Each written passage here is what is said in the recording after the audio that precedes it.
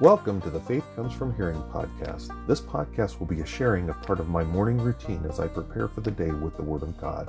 We will be partaking of Puritan prayers from the Valley of Vision, each day's morning devotional from Charles Haddon Spurgeon's Morning and Evening, and we'll be reading from the Legacy Standard Bible, which is the newest and, I believe, the most accurate translation of the Word of God.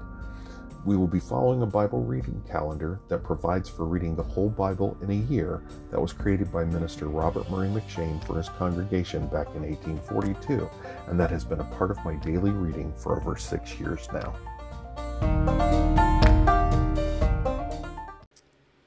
Good morning and welcome to the morning segment of the Saturday, March 18th episode of the Faith Comes From Hearing podcast. I'm Wayne Floyd, your host. The Faith Comes From Hearing podcast is a humble member of the Christian podcast community. You can find us out at christianpodcastcommunity.org.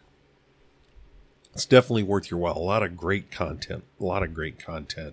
I've got 4 or 5 of them I listen to now, and believe me, there are so many more. We've got somewhere around 50, maybe a little bit more. So believe me, you'll run out of time to listen to all the ones you want to listen to. So definitely worth your while. So I also want to remind you of the final link in our show notes. That is the link to the Vail Valley Baptist Church Give Send Go campaign. We are striving to rapidly pay off our mortgage for the church building, or for our church building, so that we can commence establishment of a Christian classical education-based school. We want to get that started to provide an alternative within our community, a place we feel like we can trust for education for our children. So go ahead and click on the link. It'll give you a much more thorough description of what we're trying to do. And then we would ask 3 things of you. We'd ask you to pray for us. We'd ask for you to prayerfully consider giving to us.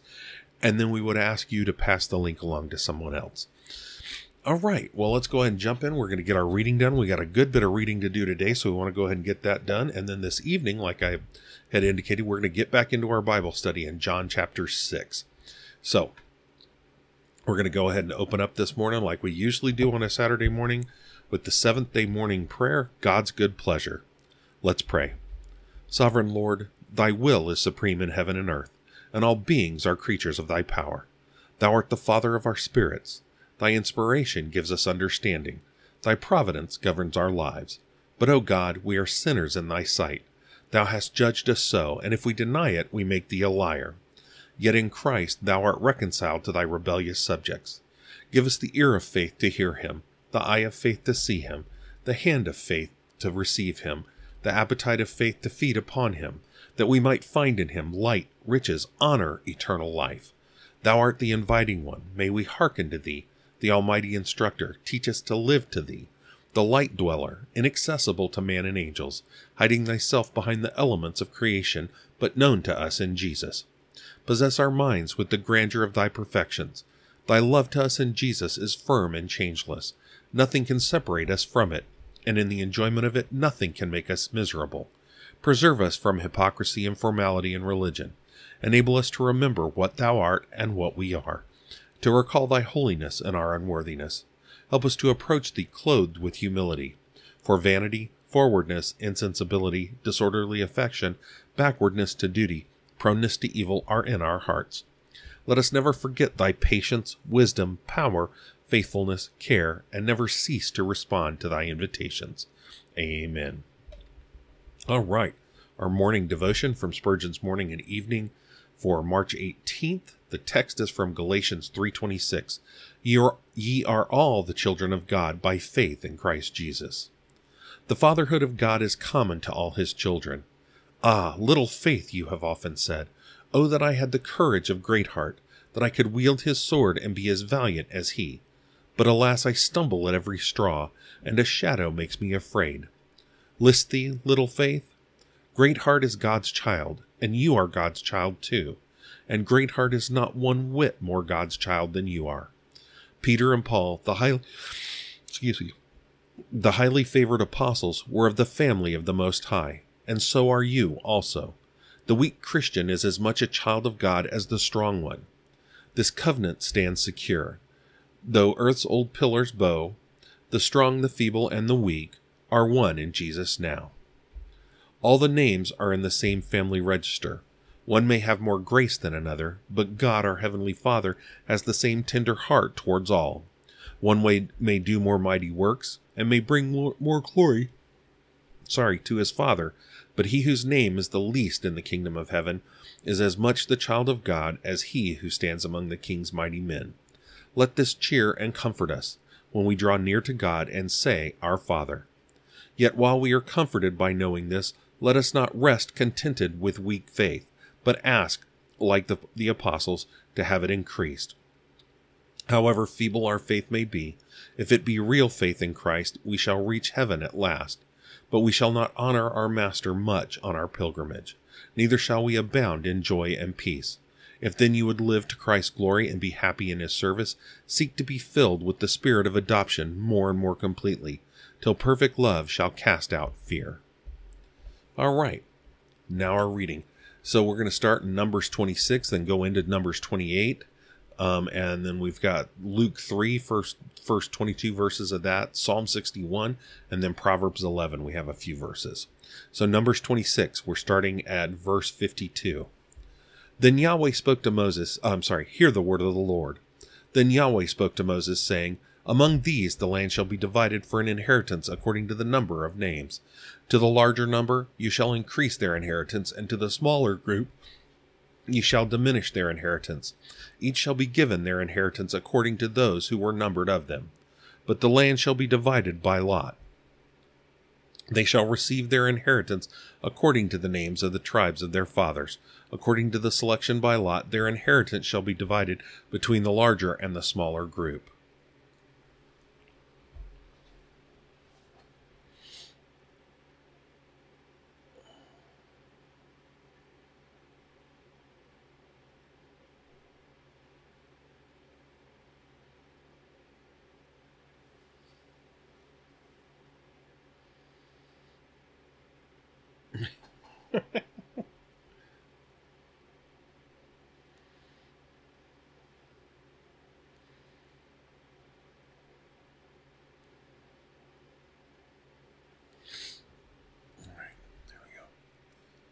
I thought I paused it. And these are those who were numbered of the Levites according to their families: of Gershon, the family of the Gershonites; of Kohath, the family of the Kohathites; of Merari, the family of the Merarites. These are the families of Levi: the family of the Libnites, the family of the Hebronites, the family of the Malites, the family of the Mushites, the family of the Korahites. Kohath became the father of Amram, and the name of Amram's wife was Jochebed, the daughter of Levi, who was born to Levi in Egypt. And she bore to Amram Aaron and Moses, and their sister Miriam. And to Aaron were born Nadab and Abihu, Eleazar and Ithamar. But Nadab and Abihu died when they offered strange fire before Yahweh. And those who were numbered of them were 23,000, every male from a month old and upward, for they were not numbered among the sons of Israel, since no inheritance was given to them among the sons of Israel. These are those who were numbered by Moses and Eleazar the priest, who numbered the sons of Israel in the plains of Moab by the Jordan at Jericho. But among these there was not a man of those who were numbered by Moses and Aaron the priest, who numbered the sons of Israel in the wilderness of Sinai. For Yahweh had said of them, They shall surely die in the wilderness. And not a man was left of them, except Caleb the son of Jephunneh, and Joshua the son of Nun. Numbers 27. Then the daughters of Zelophehad, the son of Hefer, the son of Gilead, the son of Machir, the son of Manasseh, of the family of Manasseh, the son of Joseph, came near. And these are the names of his daughters: Mahlah, Noah, and Hoglah, and Milcah, and Tirzah. And they stood before Moses, and before Eleazar the priest, and before the leaders and all the congregation at the doorway of the tent of meeting, saying, Our father died in the wilderness. Yet he was not among the congregation of those who gathered themselves together against Yahweh in the congregation of Korah, but he died in his own sin, and he had no sons. Why should the name of our father be withdrawn from among his family, because he had no son? Give us a possession among our father's brothers. So Moses brought their case near before Yahweh. Then Yahweh spoke to Moses, saying, The daughters of Zelophehad are right in their statements. You shall surely give them a possession for an inheritance among their father's brothers, and you shall have the inheritance of their father pass on to them. Further, you shall speak to the sons of Israel, saying, If a man dies and has no son, then you shall have his inheritance pass on to his daughter. And if he has no daughter, then you shall give his inheritance to his brothers. And if he has no brothers, then you shall give his inheritance to his father's brothers. And if his father has no brothers, then you shall give his inheritance to his blood relative in his own family. And he shall possess it, and it shall be a statutory judgment to the sons of Israel, just as Yahweh commanded Moses. Then Yahweh said to Moses, Go up to this mountain of Abarim, and see the land which I have given to the sons of Israel. So when you have seen it, you too will be gathered to your people, as Aaron your brother was. For in the wilderness of Zin, during the strife of the congregation, you rebelled against my command to treat me as holy before their eyes at the water. These are the waters of Meribah of Kadesh in the wilderness of Zin. Then Moses spoke to Yahweh, saying, May Yahweh, the God of the spirits of all flesh, appoint a man over the congregation, who will go out and come in before them, and who will lead them out and bring them in, so that the congregation of Yahweh will not be like sheep which have no shepherd. So Yahweh said to Moses, Take Joshua the son of Nun, a man in whom is the Spirit, and lay your hand on him, and have him stand before Eleazar the priest, and before all the congregation, and commission him in their sight. And you shall put some of your splendor on him, in order that all the congregation of the sons of Israel may obey him. Moreover, he shall stand before Eleazar the priest, who shall inquire for him by the judgment of the Urim before Yahweh. At his command they shall go out, and at his command they shall come in, both he and the sons of Israel with him, even all the congregation. So Moses did just as Yahweh commanded him, and he took Joshua and had him stand before Eleazar the priest, and before all the congregation. Then he laid his hands on him and commissioned him, just as Yahweh had spoken by the hand of Moses. All right, Numbers 28, reading through to verse 15. Then Yahweh spoke to Moses, saying, Command the sons of Israel, and say to them, You shall be careful to bring near my offering, my food for my offering by fire, of a soothing aroma to me at their appointed time. And you shall say to them, This is the offering by fire which you shall bring near to Yahweh. 2 male lambs, 1 year old, without blemish, as a continual burnt offering every day. You shall offer the one lamb in the morning, and the other lamb you shall offer at twilight. Also 1/10 of an ephah of fine flour for a grain offering, mixed with 1/4 of a hin of beaten oil. It is a continual burnt offering which was ordained in Mount Sinai as a soothing aroma, an offering by fire to Yahweh. Then the drink offering with it shall be 1/4 of a hin for each lamb. In the holy place you shall pour out a drink offering of strong drink to Yahweh. And the other lamb you shall offer at twilight, as the grain offering of the morning and as its drink offering. You shall offer it, an offering by fire, a soothing aroma to Yahweh.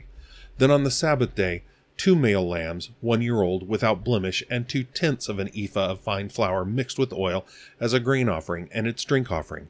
This is the burnt offering of every Sabbath, in addition to the continual burnt offering and its drink offering. Then at the beginning of each of your months you shall bring near a burnt offering to Yahweh, 2 bulls from the herd and 1 ram, 7 male lambs, 1 year old, without blemish, and 3/10 of an ephah of fine flour mixed with oil for a grain offering, for each bull, and 2/10 of fine flour mixed with oil for a grain offering for the 1 ram, and 1/10 of an ephah of fine flour mixed with oil for a grain offering for each lamb, for a burnt offering of a soothing aroma, an offering by fire to Yahweh. And their drink offering shall be 1/2 a hin of wine for a bull, and 1/3 of a hin for the ram, and 1/4 of a hin for a lamb. This is the burnt offering of each month, throughout the months of the year. And 1 male goat for a sin offering to Yahweh. It shall be offered with its drink offering in addition to the continual burnt offering. All right.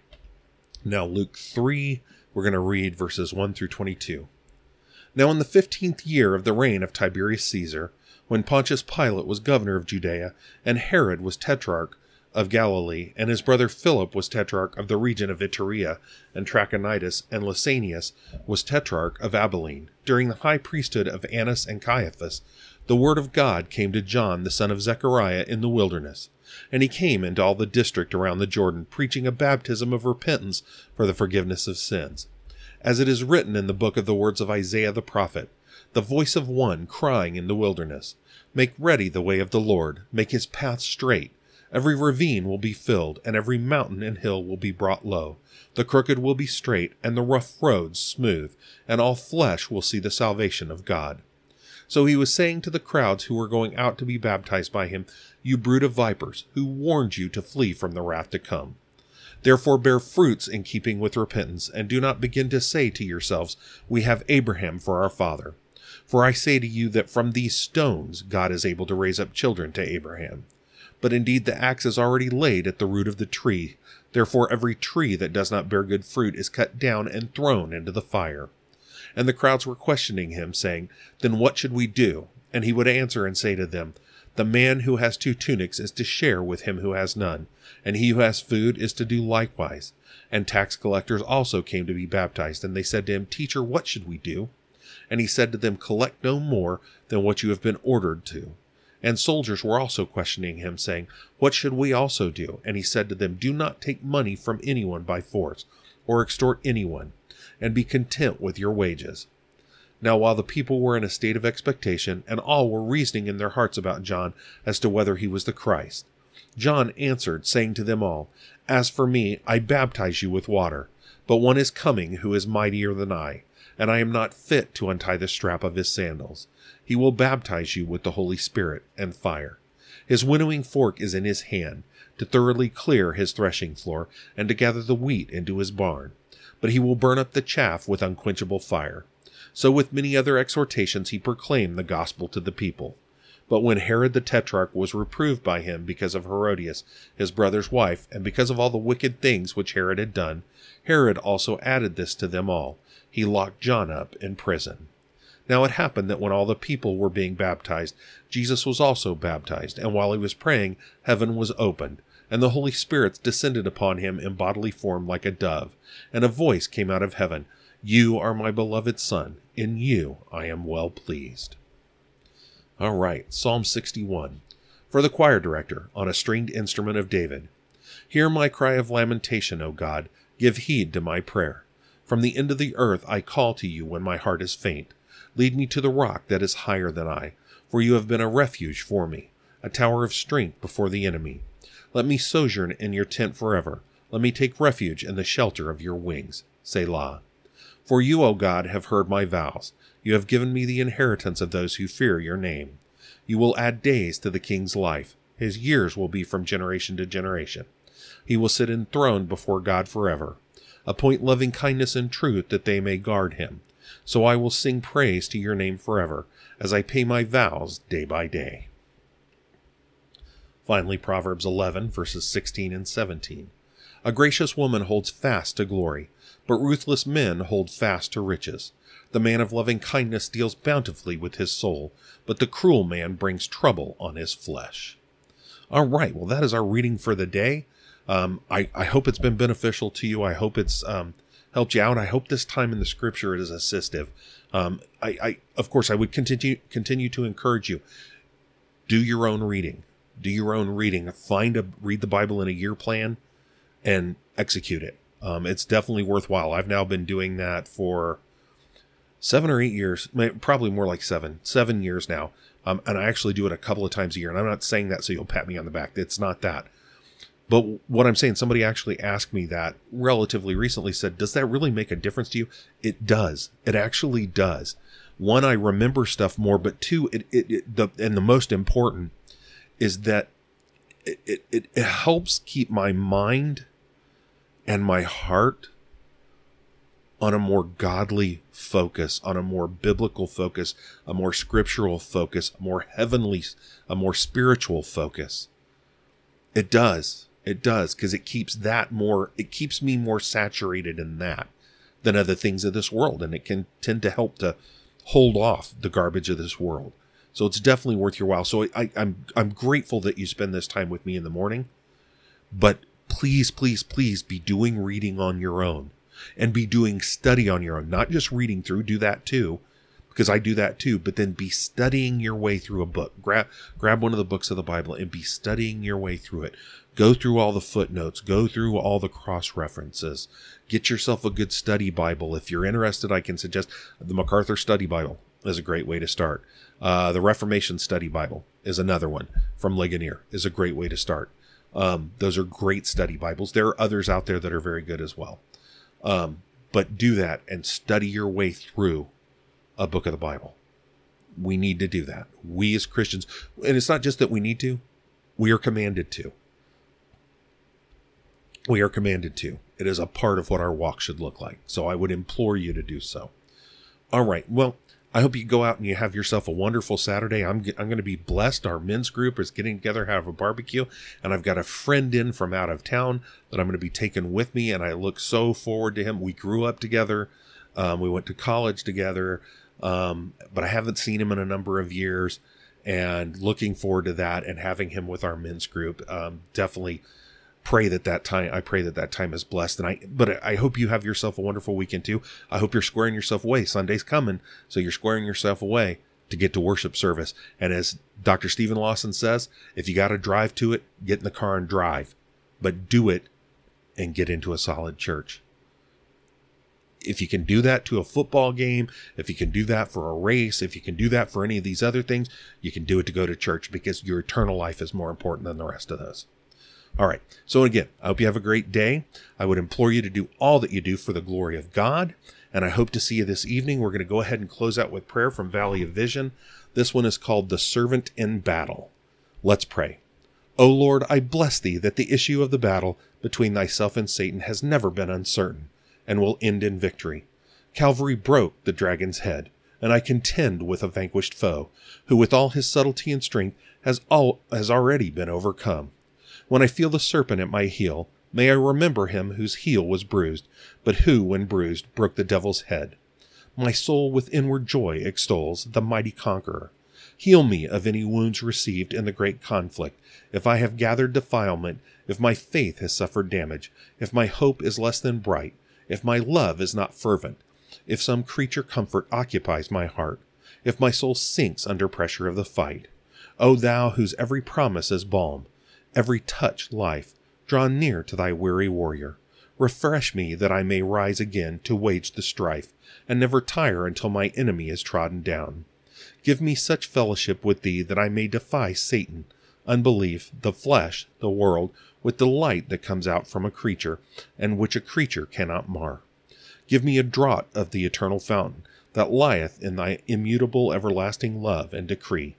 Then shall my hand never weaken, my feet never stumble, my sword never rest, my shield never rust, my helmet never shatter, my breastplate never fall, as my strength rests in the power of thy might. Amen. All right, again, you go have a great day, and I hope to see you this evening. Have a good one. God bless.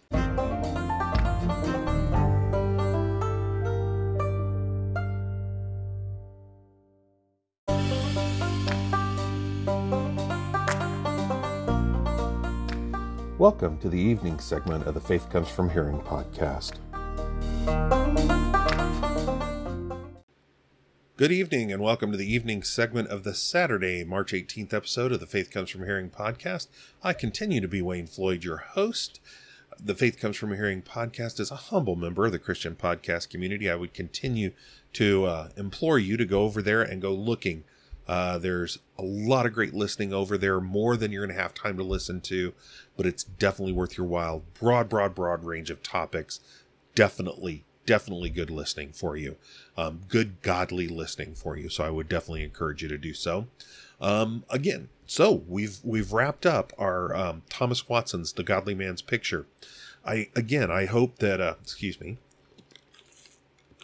Sorry, got a little dry. I would pray that our time in Thomas Watson's book was good for you, that it provided some insight for you. Thomas Watson is a wonderful writer, and I loved the book. I loved being able to read it with you. Like I said, within a month or so, I'm probably going to go back and read back through it myself, because there's some things I wanted to dig into in it. And I would encourage you to get a copy. It is not expensive. It is definitely something you're going to want to read, and probably read more than once, because it is guidance for the godly person. For we that are supposed to be godly, we are called by Christ. We are called to be godly, and it is guidance for us as to who and how we should be. If we are truly godly, if we were we are truly walking the worthy walk, as Paul speaks of in Ephesians chapter 4 through chapter 6, that worthy walk, that shows us as imitators of God.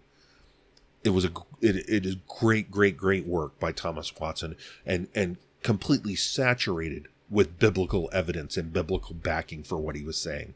So definitely worth your while. But we finished it, so we're going to be getting back into our Bible study. We're going to be jumping right back in where we left off in John chapter 6. We're going to be starting in verse 41 today. We're going back into the bread of life discourse by Jesus that Jesus did after he had fed the 5,000. So let's go ahead and open up. We're going to open up like we do every Saturday evening with the Lord's Day Eve prayer. So let's pray. God of the passing hour, another week has gone, and I have been preserved. In my going out, in my coming in, thine has been the vigilance that has turned threatened evils aside. Thine the supplies that have nourished me. Thine the comforts that have indulged me. Thine the relations and friends that have delighted me. Thine the means of grace which have edified me. Thine the book which amidst all my enjoyments has told me that this is not my rest, that in all successes one thing alone is needful, to love my Savior. Nothing can equal the number of thy mercies, but my imperfections and sins. These, O God, I will neither conceal nor palliate, but confess with a broken heart. In what condition would secret reviews of my life leave me, were it not for the assurance that with thee there is plenteous redemption, that thou art a forgiving God, that thou mayest be feared. While I hope for pardon through the blood of the cross, I pray to be clothed with humility, to be quickened in thy way, to be more devoted to thee, to keep the end of my life in view, to be cured of the folly of delay and indecision, to know how frail I am, to number my days and apply my heart unto wisdom. Amen. All right, in the evening devotion from Spurgeon's Morning and Evening, the text is from John 15:9. As the Father hath loved me, so have I loved you. As the Father loves the Son, in the same manner Jesus loves his people. What is that divine method?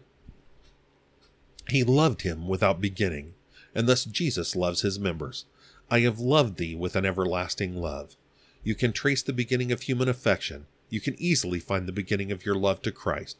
But his love to us is a stream whose source is hidden in eternity. God the Father loves Jesus without any change. Christian, take this for your comfort, that there is no change in Jesus Christ's love to those who rest in him. Yesterday you were on Tabor's top, and you said, he loves me. Today you are in the valley of humiliation, but he loves you still the same. On the hill Mizar and among the Hermons you heard his voice, which spake so sweetly with the turtle notes of love, and now on the sea, or even in the sea, when all his waves and billows go over you, his heart is faithful to his ancient choice. The Father loves the Son without any end, and thus does the Son love his people. Saint, thou needest not fear the loosing of the silver cord, for his love for thee will never cease. Rest confident that even down to the grave Christ will go with you, and that up again from it he will be your guide to the celestial hills. Moreover, the Father loves the Son without any measure, and the same immeasurable love the Son bestows upon his chosen ones. The whole earth of Christ is dedicated to his people. He loved us and gave himself for us. His is a love which passeth knowledge. Ah, we have indeed an immutable Savior, a precious Savior, one who loves without measure, without change, without beginning and without end, even as the Father loves him. There is much food here for those who know how to digest it. May the Holy Ghost lead us into its marrow and fatness. All right. Well, like I said, we're going to jump right back into our Bible study. We're going to be doing... Oh, I need to back up just a little bit here on my scripture. So we are going to be continuing on from John 6. We're going to start in verse 41. We're continuing on in this Jesus being the true bread from heaven. We've dealt with the contrast, we've dealt with the confusion, and now we're going to deal with the complaint today. But let's go ahead and get our reading in first. So I'm going to read you John 6, 30 through 50, and this is kind of the beginning of this whole bread of life conversation. So they said to him, and this is the fickle crowd. So they said to him, what then do you do for a sign, so that we may see and believe you? What work do you perform? Our fathers ate the manna in the wilderness, as it is written, He gave them bread from heaven to eat. Jesus then said to them, Truly, truly, I say to you, Moses has not given you the bread from heaven, but my Father gives you the true bread from heaven. For the bread of God is that which comes down from heaven and gives life to the world. Then they said to him, Lord, always give us this bread. Jesus said to them, I am the bread of life. He who comes to me will never hunger, and he who believes in me will never thirst. But I said to you that you have seen me, and yet do not believe. All that the Father gives me will come to me, and the one who comes to me I will never cast out. For I have come down from heaven, not to do my own will, but the will of him who sent me. Now this is the will of him who sent me, that of all that he has given me I lose nothing, but raise it up on the last day. For this is the will of my Father, that everyone who sees the Son and believes in him will have eternal life, and I myself will raise him up on the last day. Therefore the Jews were grumbling about him, because he said, I am the bread that came down from heaven. They were saying, Is not this Jesus, the son of Joseph, whose father and mother we know? How does he now say, I have come down from heaven? Jesus answered and said to them, Stop grumbling among yourselves. No one can come to me unless the Father who sent me draws him, and I will raise him up on the last day. It is written in the prophets, and they shall all be taught of God by God. Everyone who has heard and learned from the Father comes to me. Not that anyone has seen the Father, except the one who is from God. He has seen the Father. Truly, truly, I say to you, he who believes has eternal life. I am the bread of life. Your fathers ate the manna in the wilderness, and they died. This is the bread which comes down from heaven, so that one may eat of it and not die. So, our whole context here is, Jesus had fed the 5,000. The crowd freaked out, and, they were going to try to make him king because, oh boy, free lunch. And he sent the disciples away so they wouldn't get caught up in it, as we've talked about before. And he dismissed the crowd, and he retreated for some private time. And as the disciples head off across the Sea of Galilee, we see them rowing dead on into a sudden and very rough storm. We talked about that, how rough those storms can be. And they're making almost no headway towards their destination. And then Jesus comes walking across the water. He comes towards them out of the storm. He scares them to death, so they're terrified, as we would have been. But then he calms them. He indicates to them, I am who I am. And they accepted him into the boat. And per Matthew 14, they worshiped him, which was the proper response. But then we see the crowd the next morning. They go looking for Jesus. So that was the response of true disciples. And then we saw the response of the false disciples. That crowd went looking for him the next morning. They wanted another free meal. I mean, they weren't looking to be taught. Maybe that was some, but they were looking for another free meal. I mean, they were already showing themselves. He was already showing that he knew their heart. And we've talked about that. This was basically the Galilean version of the ones in Judea that he wouldn't trust at the end of John 2. So they go looking for him. Instead of worshiping in light of the miracle they had already seen, they went looking for him for another free meal. And so they finally follow him over to Capernaum, where they've gone, where he and the disciples have gone, or the apostles have gone. They get over there, and they're just like, hey, how'd you get here? Well, obviously he's already done another miracle. He walked on water. It was clear in our text. There were no other boats. He got over there and he didn't take a boat. And he didn't walk around the shore. So he obviously did another miracle. But he doesn't even mention it to him. He doesn't even respond back. But he makes clear to them that they need to just believe. He makes clear to them that they shouldn't be seeking for the worldly things. He makes clear that he knows they're coming after food. They're following him because they're coming after more free food, more free material items, not to believe. And he makes clear that they're looking for the food which perishes, but for the food which endures to eternal life is what they should be searching for, which is Christ himself. Thus we're coming into the bread of life. He's the bread of life. And he makes clear to them they need to just believe. But then we saw the contrast as we headed into the verses that lead into what we're doing today. We saw the contrast that the crowd was asking for asking for more free food, and then trying to say what they thought they had received through Moses. They had received from Moses the bread from heaven. Well, no, they didn't. He talked to God about it, and God gave them the bread from heaven. But it was mortal bread. It was material bread. It was bread to feed the physical body. But they're acting like it's some great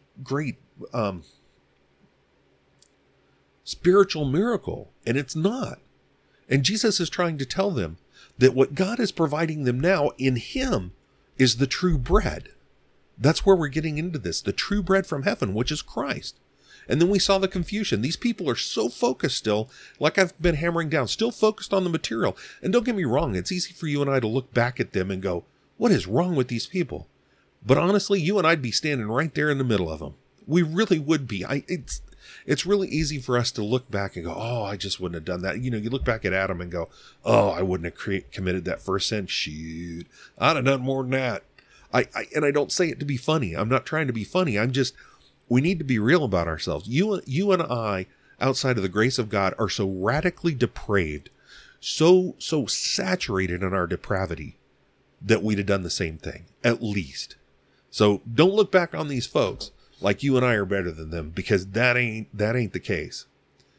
But they're still focusing on the bread to feed their bellies, and we do the same kind of thing. We still look for the material. We're looking for these other things, like we saw. In one case, he turns around and asks the guy at the pool of Bethesda. Sorry, I couldn't. It took a minute for it to come. He asked them about wanting to be healed.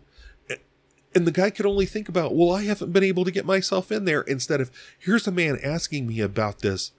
And honestly, he probably knew who it was. To go, no, sir, yes, I would love to be healed, and let Jesus do the miracle, which he ended up doing anyways. But, you know, we get so caught up on the material, what we can and we can't do, what we can and we can't get, or act like Jesus is a genie. That God is a genie. Well, they're not. So we got into the first of the I am statements there in verses 35 through 40, the I am the bread of life that he states. And they don't get it. Nor do they understand why they need the bread of life, even though Jesus clearly lays it out in verses 35 through 40. He makes very, very clear that he is the bread of life, and that without him we will hunger and thirst constantly. That we don't believe, and that we have to believe.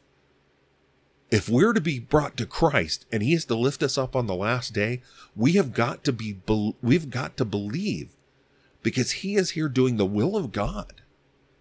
And that's what he's making clear to them. So that's their confusion. So we've seen the contrast and the confusion. So today, and I know this has been a long lead in, but we've been, weeks out of this. We're coming to the complaint. And this is the Jews. They're complaining, and he responds to the complaint. So verse 41. So we're in verse 41 through verse 50. Verse 41.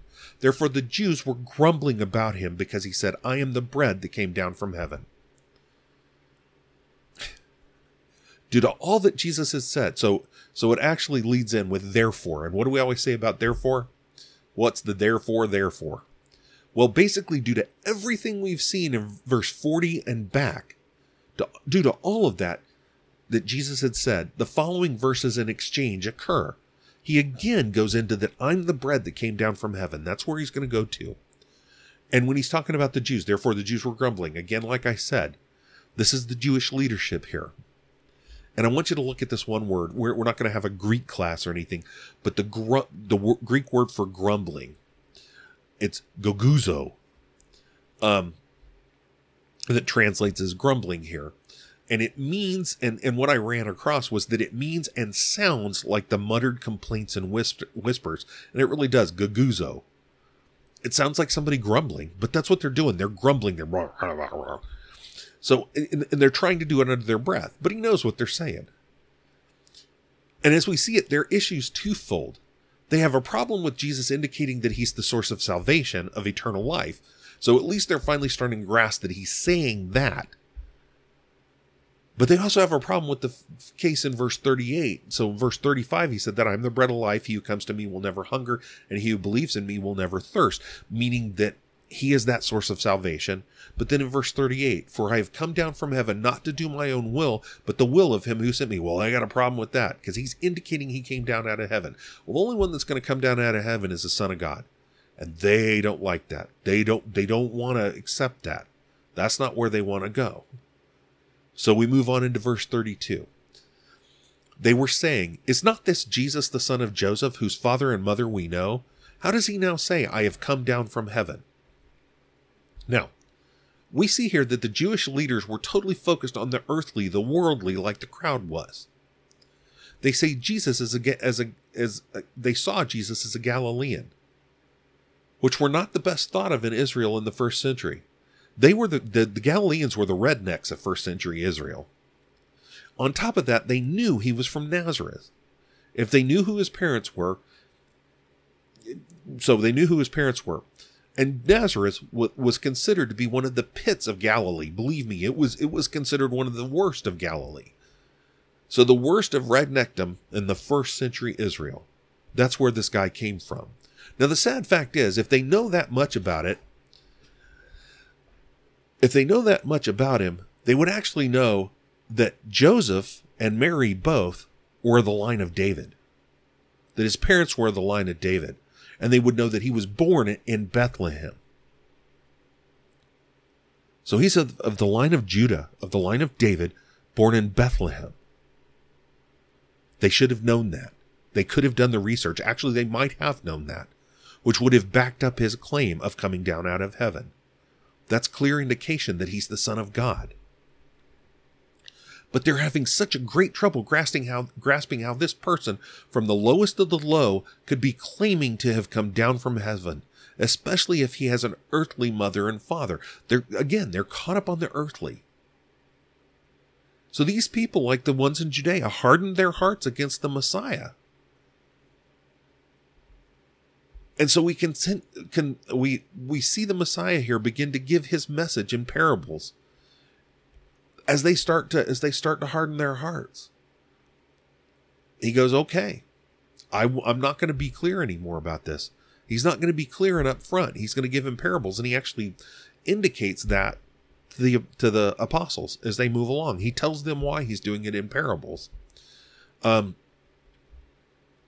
he's doing so that these people will look and not see, and listen and not hear, as Isaiah spoke of, Isaiah 6:10. Render the hearts of this people insensitive, their ears dull, and their eyes dim, lest they see with their eyes, and hear with their ears, and understand with their hearts, and return and be healed. They're hardening their hearts, and Jesus is washing his hands of them. His response in verse 43, Jesus answered and said to them, stop grumbling among yourselves. He was indicating that they needed to quit their resistance and hard-hearted nature towards him. That they needed to stop this. He was indicating that by this point he had done enough, and that they had full evidence that he was the Christ, the Son of God, the Messiah. He didn't owe them anything else. Fact is, he didn't owe them anything in the first place. We all deserve to die. We're not owed anything else. And we earn that debt to die every day. So he didn't owe them anything else, and he's making that very clear. But he is making clear here, he's no longer going to respond to their grumblings, nor was he going to defend his position any more to them, as there was no worth in doing that. It was a waste of his time at that point. They had had all that they had. They had had the gospel. They knew that only through him they could have access to God. Only through Jesus Christ would they have access to God. Would they have access to self? Would they be saved? That's true then, and that's true now. So verse 44, no one can come to me unless the Father who sent me draws him, and I will raise him up on the last day. Jesus lays the hard truth down on them. He's making very clear, you will not, that they cannot come to him. And he's made clear, he is the only way to the Father. They cannot come to him unless the Father draws them, which gives the converse. that if you're not coming to me, then the Father's not drawing you to me. And therefore you're not coming. He's making clear, therefore you will not be saved. But he's saying those that will, he will raise them up on the last day. None can come to Jesus for eternal life and salvation unless the Father God who sent the Christ draws them to Jesus. He makes clear here that we fallen, mortal, sinful men can never on our own draw near to Christ for salvation. Only through the irresistible drawing of us by God to Christ can we come to him for salvation. Then Christ will raise them on the last day, raise them to glory, raise them to sit beside him. Verse 45. It is written in the prophets, and they shall all be taught of God. Everyone who has heard and learned from the Father comes to me. Jesus quotes here Isaiah 54:13. All your sons will be taught of Yahweh, and the peace of your sons will be great. Jesus is fed up with them. He is using the authority of Scripture to support this hard saying. The quote here speaks of being taught by God. This is not an external teaching or an external acquiring of knowledge. This is speaking of an internal enlightenment by God, the Holy Spirit. That we shall be taught by God, that the Holy Spirit will replace our rock-hard hearts with a heart of flesh.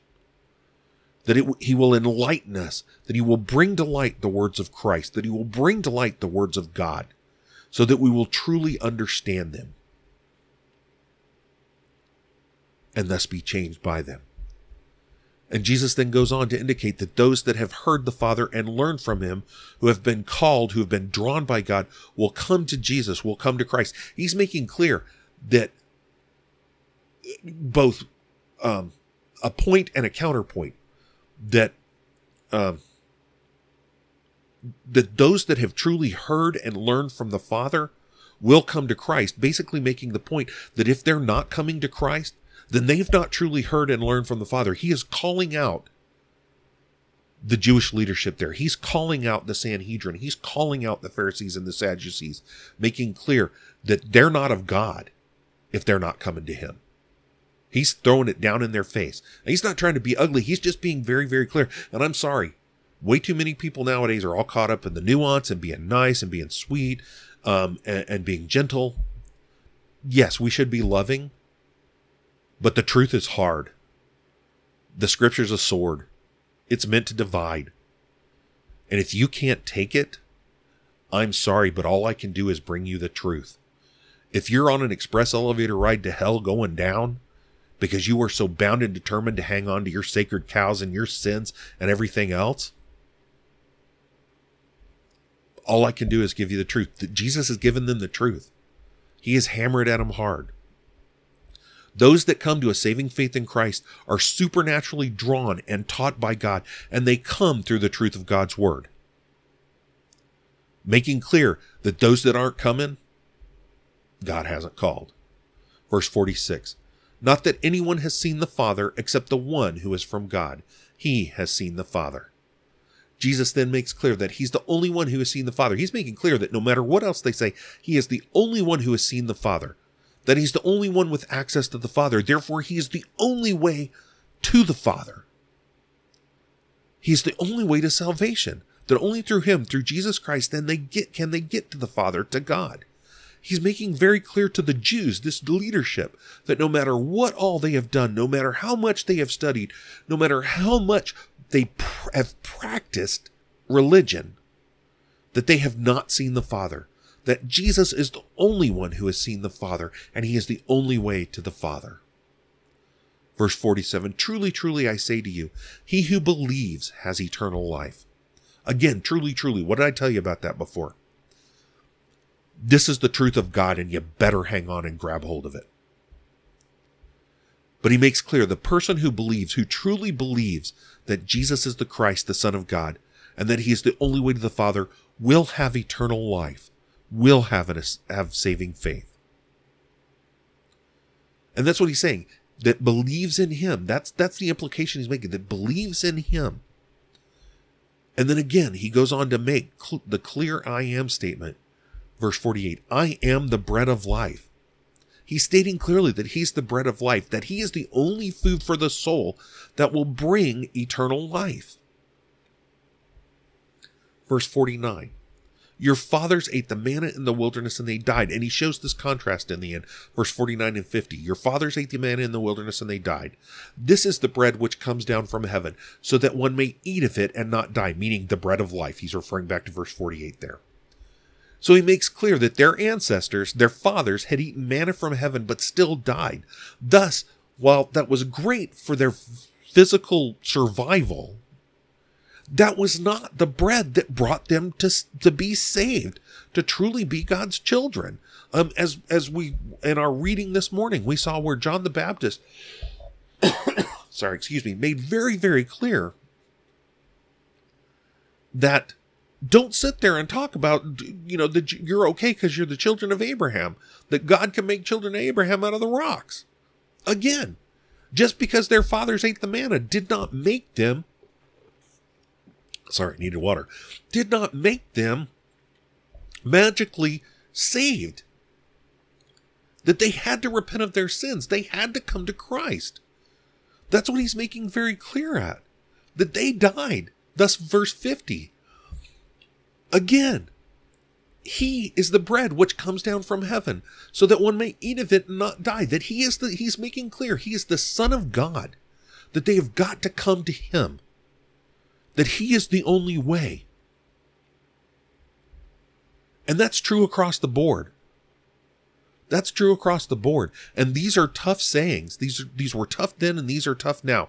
Because you and I both know everybody and their brother out there wants to say they've got their own way to God. Well, as long as they get there, it doesn't matter how they get there. No. No, no, no, no, no. No. God is very clear in his word. Jesus Christ is very clear in his word. The scriptures are very, very clear. Christ is the only way to salvation. He is the only way to God. He's the only one who has access to God. He's the only one that can act as the mediator between us and God, and thus bring us to a saving faith in Christ through the work of the Holy Spirit within us. That is the only way.